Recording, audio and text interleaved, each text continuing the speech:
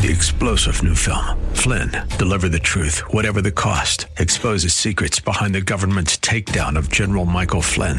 Flynn knew what the intel world had been up to. He ordered the first audit of the use of contractors. This set off alarm bells. He told the truth. He was the most dangerous person for Donald Trump to hire. They had to get rid of Flynn.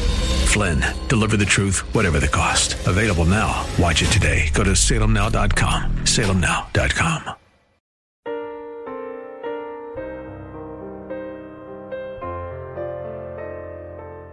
Welcome to Believing the Bible with Scott Lane and Terry Reed of the San Antonio Bible-Based Science Association, with today's message of hope in today's troubled world based on biblical truths. We hope that today's program is enlightening and inspirational.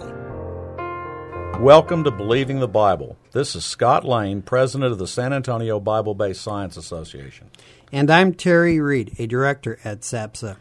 We are here to reassure you that you can believe the Bible from the very first verse. Scott, I remember that you tell of being transformed from a theistic evolutionist to a creationist by a study of the order both described in the Bible and that of evolution, showing they are incompatible. That's correct. In 1986, I attended a conference in Granby, Colorado, in which Dr. Bill Tierney, who was then the head of the biology department at the Air Force Academy, presented the order of creation as described in Genesis and compared it with the order described for evolution. He made many points to show that the two cannot be compromised. You either have to believe in the biblical creation or in evolution, but the two cannot be mixed.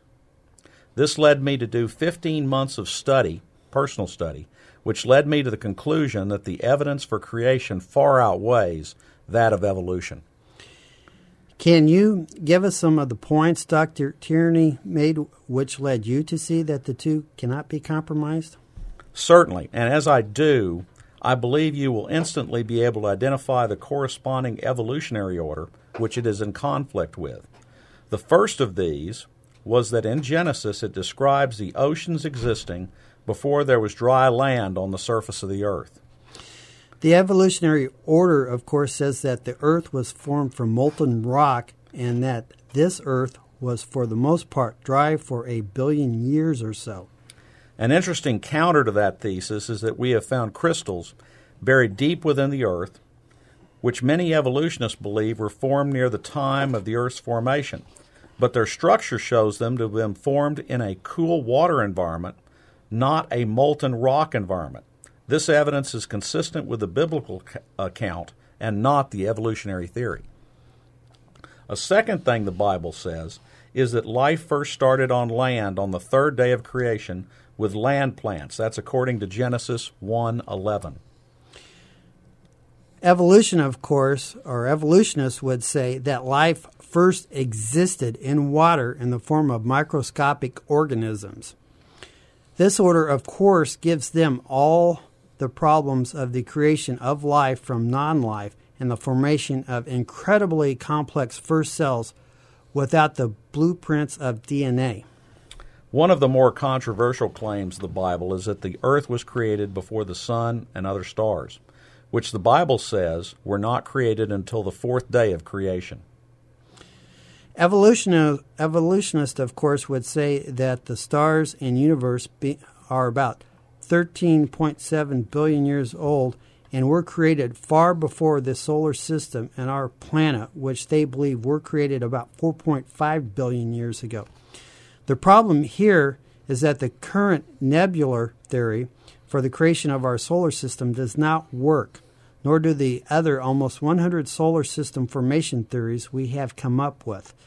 Former Jet Propulsion Laboratory engineer Spike Passaris lays out 54 scientific points of how what we observe in our solar system is far more consistent with the biblical order and of a recent creation than of the secular nebula theory.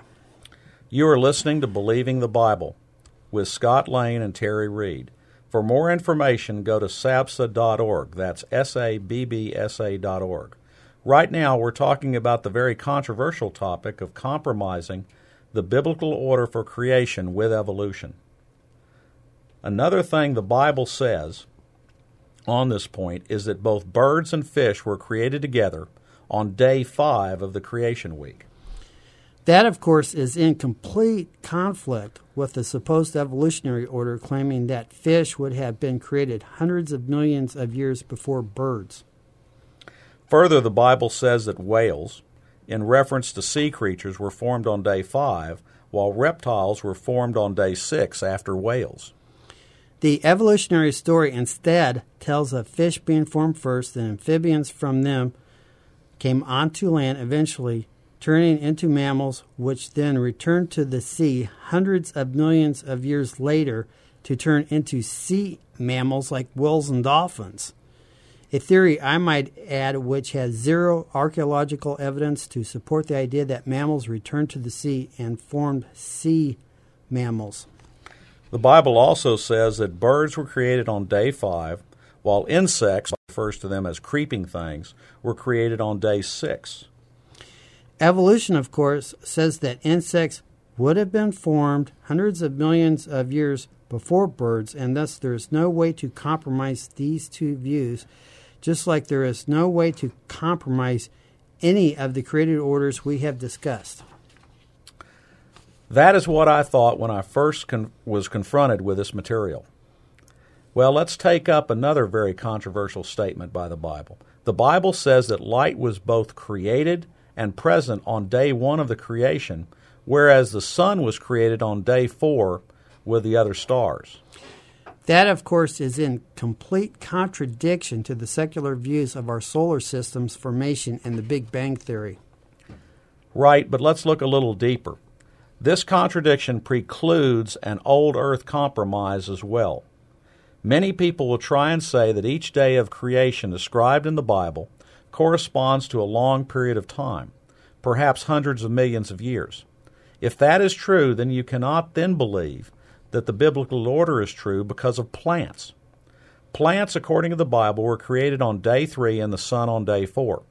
Supposing that the light which was striking the earth before the sun was insufficient for them, and that light, people would say, was the light of God himself, they could still live one day until the sun was formed the next day to start photosynthetically producing biological chemical energy and living. However, if you suppose the compromise thesis of each day of creation being hundreds of millions of years long, then there's no way the plants survive for hundreds of millions of years without solar energy to feed their life processes. Wow. That is a great stumbling block for anyone who wishes to compromise these two views. And the Bible underscores this very different order by telling us that plants were created before the sun was formed, which again is in direct conflict with what evolutionists teach. This is a recap of the conflicting material I was presented with over 30 years ago, which first led me to question my beliefs in theistic evolution, the idea that God created everything using evolution, or at least partially, in fact. And once you question that idea, your research then showed you that the scientific evidence for creation was far superior than the evidence for everything occurring by chance. Quite so. My hope is that our listeners out there will search the Scriptures and scientific evidences, as I had to do decades ago, and find that they cannot believe in compromised theories, which say that both the Bible and evolution can be true. Their order and conception are in complete opposition to one another. You can either believe in the Bible and biblical creation or evolution, but not both as some melded together idea. They are completely incompatible. But isn't that idea held by a large amount of Christians and many denominations today? It is, and it has become a stumbling block for people not only to believe in creation as stated in the Bible, but it is this type of compromise that leads to a general distrust in the reading of the Bible literally. It has led us to believing the Bible is only an allegorical, a set of good stories for us, but not necessarily the truth, and not true history. I believe this type of compromise with authority of the Bible as God's inerrant and holy word is leading to the great falling away from the church we're seeing in America today. Let me ask you this question, Terry. So often people will say, well, Genesis was just allegory. It was just a story. We weren't ready for the truth. And therefore, he told us something that we might be able to hold on to and teach us as deep moral truths, but is not really the truth. If that's true, when does he start telling the truth? Genesis chapter 11, James chapter 1, in the middle of the Old Testament. If part of it is not truth, when does he start telling the truth? I don't know. You got to question Jonah being swallowed by a great fish and living inside the great fish for 3 days. You've got to question the virgin birth. You may even have to question the resurrection, which some people who profess to be Christians do. Yeah, and that's a huge problem. That kind of compromise has led to the point that in actual seminaries today, you have discussions about that the actual miracles of Christ may not have occurred, that the virgin birth may or may not have been that way. When you start saying and letting that foot in the door of some part of Scripture was allegory, some part was not the truth, it opens up just a huge can of worms of maybe none of it is the truth. And that is something that is eating away at the belief systems of a lot of people in this country and around the world. What are your thoughts on that? Well, yeah, if you can't believe the Bible the way it clearly intends to be read, and if you read the first 11 chapters of Genesis with all of those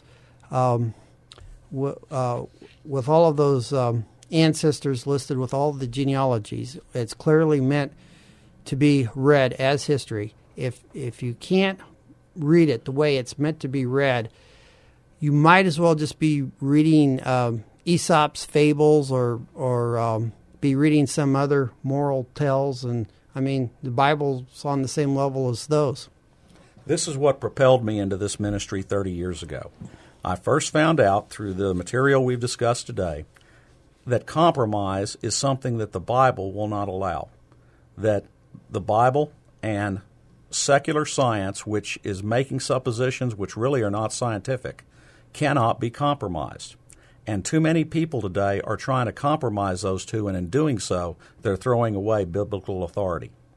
For more information on this and any other creation topics, or to schedule a presentation, go to sabsa.org, that is sabbsa.org, or call 210-599-7240. When you go to our website, you can click on a link to our newsletters, which go back several years.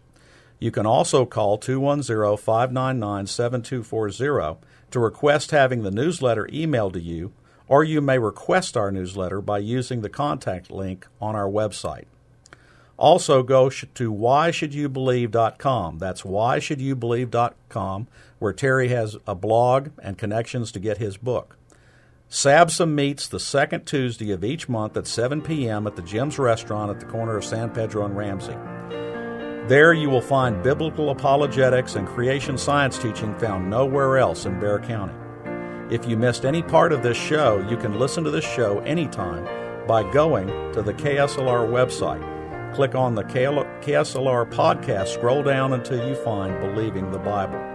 Next Saturday, we will explore the topic of science in the Bible thousands of years before man discovered them. Please join us again next Saturday for Believing the Bible.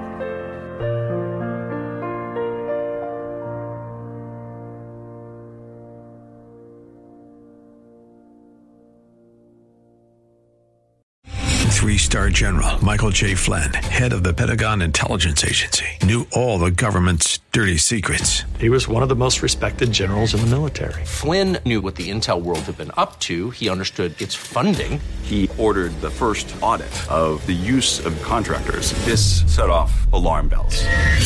The explosive new documentary, Flynn, Deliver the Truth, Whatever the Cost, uncovers the facts behind this scandal. Flynn told the truth. He was the most dangerous person for Donald Trump to hire. I find out the worst enemy that I'm going to face in my life is right here in America. They took my assessment and they wanted me to change it. And I was like, I'm not changing it. They had to get rid of Flynn. With in-depth interviews, archival footage, and never-before-seen personal records of the man behind the headlines. I just felt like I was drowning. Flynn, Deliver the Truth, Whatever the Cost. Available now. Watch it today. Go to salemnow.com. salemnow.com.